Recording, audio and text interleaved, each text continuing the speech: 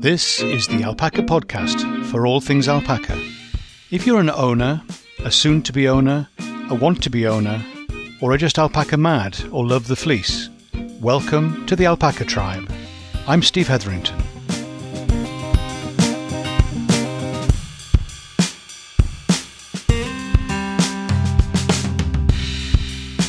Hi, Steve here. I first met Catherine Price of Ted and Bessie's at the British Alpaca Society's national show at Telford this spring. She had a fantastic stand displaying some beautiful and very stylish British-made alpaca products, sustainable and ethical knitwear. Here we are in conversation about what she's doing and why, and of course the explanation of the amazing business name. Here she is. When did you meet your first alpaca and how did it make you feel? So I met my first alpaca probably when I was really young in a zoo, but probably properly when I went to meet the first breeders that I purchased my first 4 alpacas from, which was Jenny and Howard, who own Meadow Farm alpacas down south. And we went and we had a look and we met the 4 alpacas that I was hoping to purchase. And it was great. It was amazing. I sort of instantly fell in love with them and their faces and their characters and their individual personalities. And then it just kind of blew up from there, really. Blew up. It's a good way of describing it. Yeah. The obsession about the alpacas and the world we now live in. Indeed. So how did you come to be where you are and doing what you're doing? So originally it was a love of textiles. So I did fashion at university, studied for 3 years, and I did a couple of modules in knitwear and really enjoyed it. And did get an opportunity to work with alpaca fibre as well. That's unusual. Very briefly. Yeah. But we did work with some of the yarn at university, really enjoyed it. And I think I just wanted to continue my love of fashion and design and textiles when I'd finished university. Had a couple of years of working as a merchandiser at House of Fraser, and then moved on to working with horses and realised I would much rather work with animals than with people, to be honest. Yes. And then figured that it would be quite nice to start my own business that had something related to fibre, natural products, something that I could keep here in the UK. Yeah. And that's where this business came from, Ted and Bessie. So now then, that's we need to work out why it's called Ted and Bessie. So the name came from my grandparents. So Ted and Bessie were my nana and grandpop. They passed away about 5 years ago. And they left me with a small inheritance, which I purchased 4 alpacas with. Right. As you do. And so I thought it would be nice to name the company after them, in recognition of what their inheritance purchased it for me, really, and what started the business originally. Excellent. Yeah, it's a great name. I love it. It's sort of quite it's quite homely, I feel, and it has more of a personality. And then the kind of things you're doing then in terms of the products. So we create knitwear, and this time last year we started the new woven collection as well. So we've got hats, scarves, mittens, shawls, and snoods, that sort of thing in a knitwear format. And then the woven products, there's bedfrows, shawls, and scarves. It's quite nice to work in woven because you can be slightly more creative with colours and patterns as well. Yeah. But knitwear sells well, so lots of people in the winter want a cosy hat or a cosy scarf. Absolutely. So that does quite well for us in the winter. So I wanted something that could progress into the summer months as well. So something that you could perhaps pop on if it's chillier in the summer in the evening as well. Yeah. They certainly do. I really feel like the woven stuff has pushed the brand forward in a way because it's a nice way to showcase textiles as well. Yeah, I mean certainly because we met at the BAS, the British Alpaca Society national show, and certainly the display you had there with the stall, it was very striking, and It looked very stylish. It wasn't just the standard knitwear, but with the woven stuff as well. It just really stood out, and I thought it was very eye catching. But you kind of thought, oh yes, I could see somebody I know wearing one of those, and it would be totally in keeping. It wouldn't just be somebody who was keen on alpacas.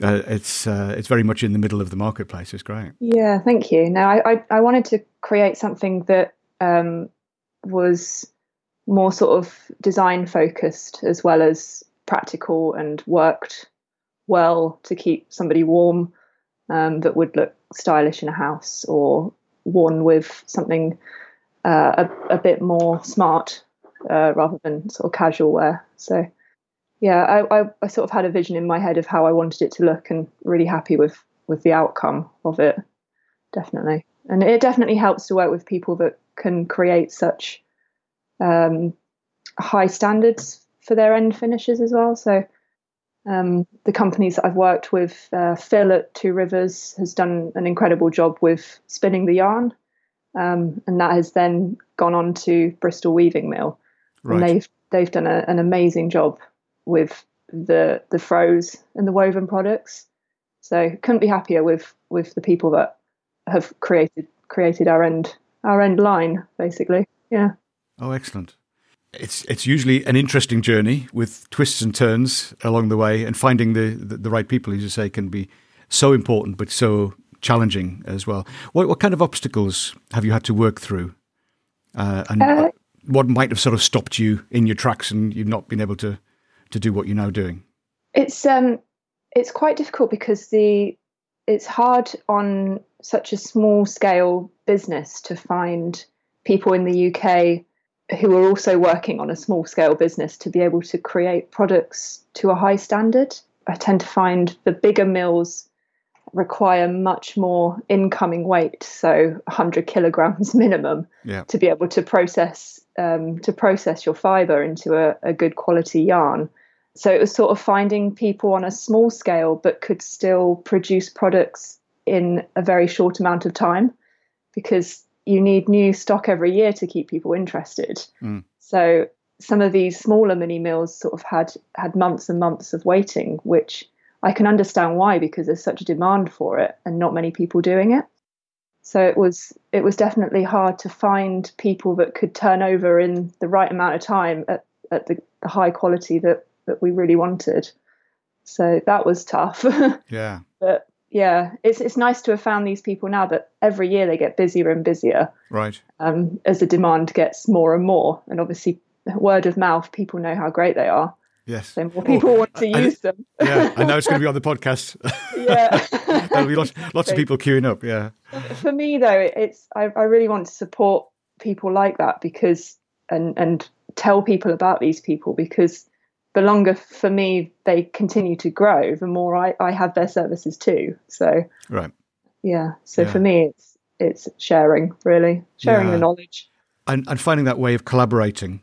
Exactly. As you say, so that it's a win-win for everybody. Exactly, yeah. So in terms of getting past the obstacles and the blocks, you had to do a lot of research, or? It was sort of, I purchased my first 4 alpacas in 2015, and I didn't really get started until the end of the next year, just researching different places I could have things processed, who my customer might be, what I can have made. And every year I learn more and more about fibre and alpacas and who wants to buy the product, and everything changes all the time. Yes. And there's new information that comes out every couple of months, and it's just keeping up with the different processing needs, and what can be created from alpaca fibre. It's an interesting industry to be part of. And a growing one, do you feel?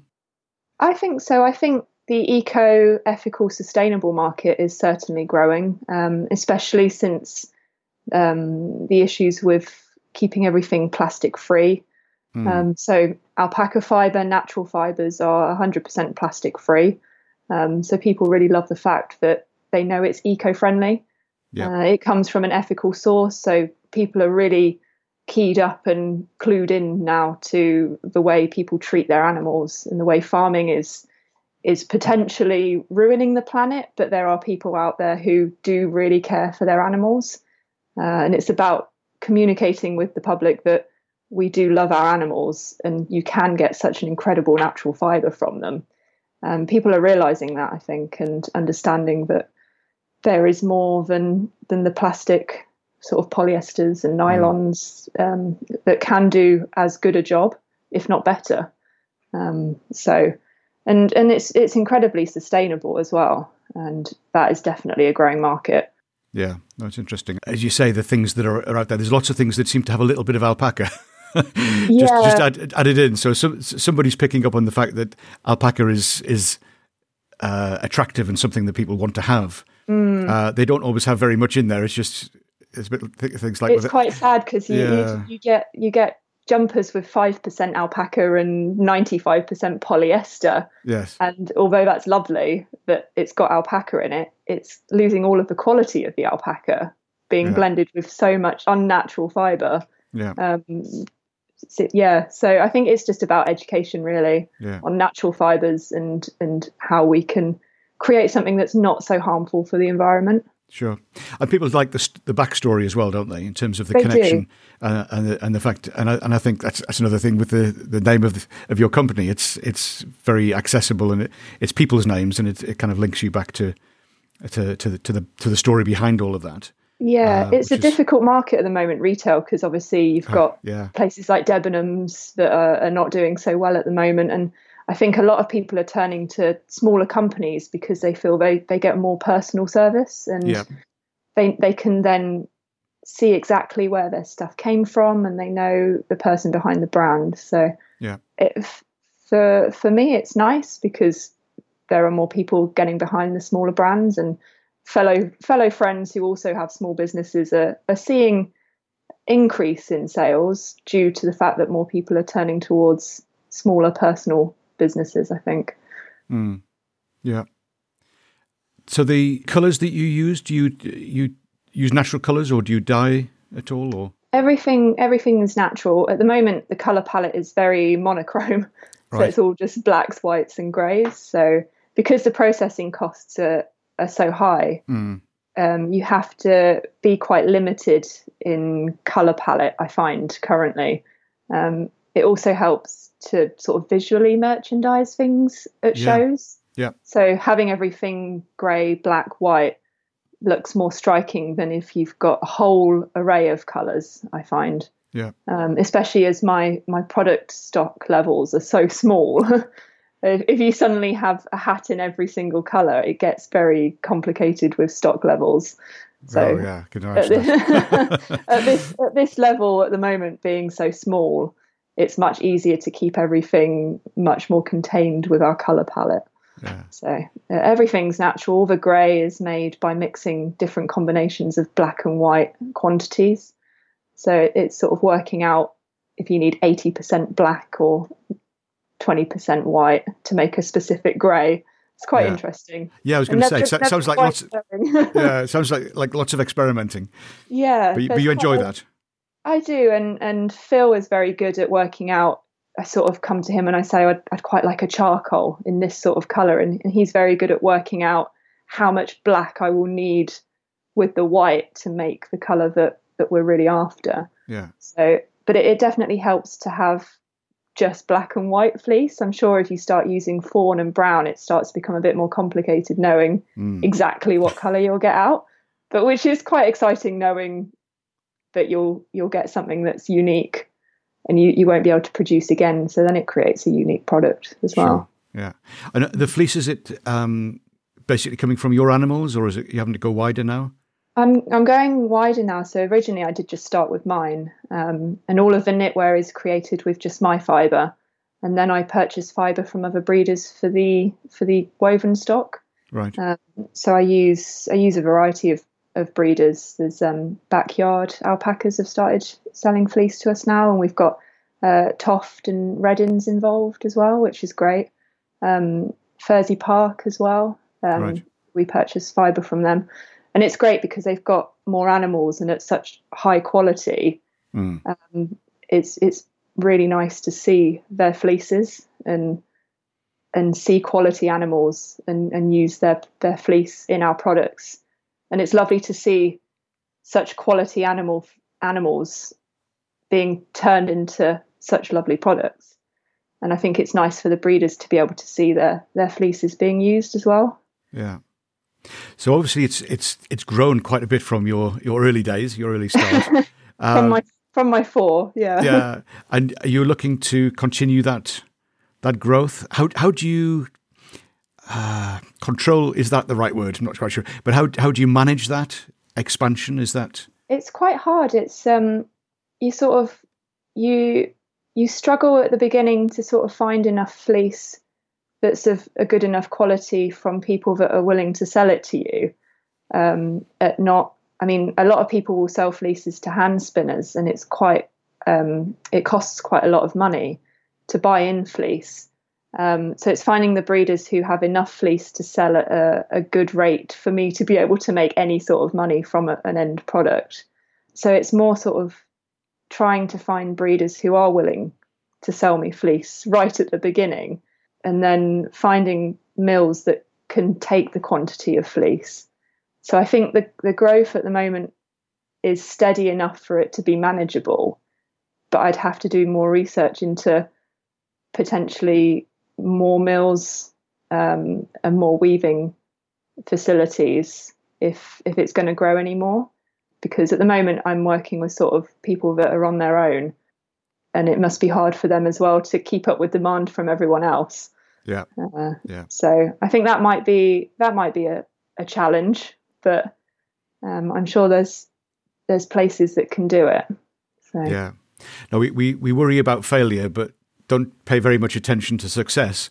If you know what I mean. And actually becoming successful can bring its own set of challenges, and some of them are real headaches, and you've got to kind of jump to being sort of super big, and then it's completely different to how you started. It is, but that progress through that, evolving through, can be a difficult journey. But sounds like you're linked to some good people. Yeah, there's some amazing people in the alpaca community, and so helpful and so willing to share their knowledge. And I'm just so grateful that I've met people that are so nice and are not seeing me as anything less than just wanting to use the fleece because it's just got such incredible properties. So yeah, no, I've just been really lucky with the breeders and the people that I've met throughout the industry.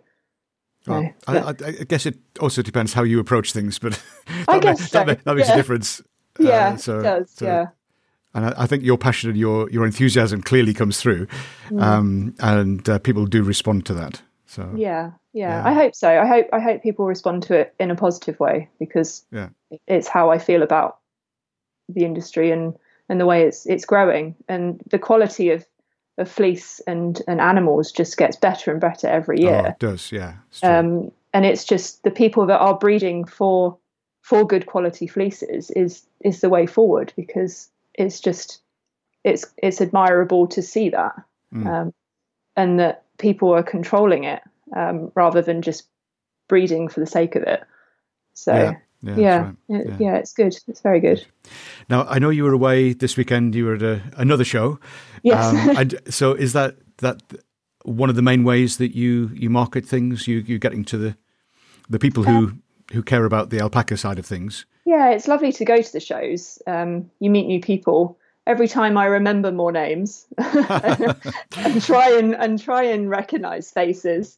But there's a lot of people to meet and a lot of people to talk to. Sure. And it's a really great way to network and find people that are interested in what you're doing, and potentially people that might be willing to collaborate and hopefully improve fleece and understand that what they're doing with their animals really does help to create a market in the UK for products and manufacture as well. Yeah. And you sell things online through the website as well? I'm just thinking, where are people going to find you? So we'll have the details in the show notes with the website, etc. But in terms of accessing the products and seeing them, mainly online. So we ship worldwide, and everything is online that we sell. And then we do go to events. So the alpaca shows are one side of it, but we also go to other events. We've got one coming up in London, which is the sustainable fashion event, right? Where we'll be selling there. And then during the summer, we tend to slow down with events and then pick them back up again in the winter. So we tend to do more events in the winter, but we update them when we know where we're going, yeah, and what we're doing. And all the time you're having to work with sourcing the fibre, making sure it's getting processed, doing the design for the next range of things that you're going to be doing. Yeah. So it's never stops. It never stops. No, the summer I feel like should be more of a downtime, but that's usually when it's all hands on deck for manufacturing and figuring out what I want to design next and put out there as a finished product. Yeah. In time for end of October, November, when it starts to get busy again around the winter period and Christmas. So, yeah. And Christmas must be a good time. Christmas is the busiest time of the year, based on people wanting gifts and treating themselves, and obviously it's colder, so people feel the benefit of alpaca more when it's cold outside. Sure. So yeah, the winter's definitely a time of the year to get out and go to trade shows and stuff like that. Yeah. Right. And if you were thinking about helping point somebody in the right direction, if somebody was thinking of doing a bit more with their own fleece or getting into things, what would be the key kind of bits of advice you would give of how to get started? I think decide on an end product before anything else. What do you want from your fibre? Do you want to sell the yarn to knitters, or do you want an end product? Do you want a scarf, a hat, a shawl, a bed throw? Do you want to make pillows, that sort of thing? And then work backwards rather than going straight to a mill and having it spun, not knowing what you want made up. Right. I think is probably the way to go. Work backwards and what you want that product for. Do you want to wear it yourself? Is it just for personal use? Is it for a friend? Is it to sell to the public? And who your customer might be. So really just working from what you want to do with that end product all the way back to what you have as fleece and what that might be good for. Yeah. So what are you trying to do? Who's it for? Really key issues. Yeah, basically. Yeah. What do you want to do with your fibre? What products do you want to make? And who is it for? Yeah. Excellent. And you've got your own alpacas, so it's just still the same small number? I have 15 now. 15? So not the small number. Okay, it's grown. I've grown it slightly. Oh, you did say at the beginning. You did say that you got caught by the... Yeah, I'm not sure if anyone can stop at 4. It's very difficult. Yeah. Yeah. We started with 5. We've now got 40. Right. So they seem to grow fairly rapidly, but I haven't had any new stock for a little while now. So. Right. It's a nice number, and it is actually, they're a lovely, happy little herd. So I'm quite happy with their dynamic currently. Great. But, yeah. And are they nearby? Do you get to spend time with them? They will be soon. So once we move to our new property, where it comes with 6 acres. All right. So they'll be at the back window waiting for their dinner. Of course, and they will. Which will be lovely. Yeah. So at the moment they're on rented land, which is a little way away. So it would be nice to be able to see them more often. Excellent. Yeah. Great. It's great to hear about what you've been doing and where you're going. And I'm sure there'll be more exciting things to be seeing. So the details will be in the show notes, and we'll have links to all those the people and things that you mentioned as well, so people can follow those trails. Although you've got you're first in the queue for processing, so we don't mind sharing, but yeah, that's right. This is it. It's it's difficult sharing information because I like to share because I've had so many other people willingly share information about their life and the way they have their alpacas, and I've appreciated that so much. But yeah, it's difficult when you find a very good team of people and you want to keep them for yourself. That's great. Lovely. Thank you so much for your time and for all the information there. And we hopefully will see you again. Brilliant. Thanks Steve. Very much. Bye. It's great to hear what Ted and Bessie are doing in pursuing the production of British-made sustainable and ethical knitwear. I hope you found some inspiration about what can be done with the amazing fibre harvested from our amazing alpacas. Shearing time is just round the corner, and now you know where the fleece could end up taking you. Thanks for listening and joining me on the journey. I appreciate you being here and hope to see you again soon.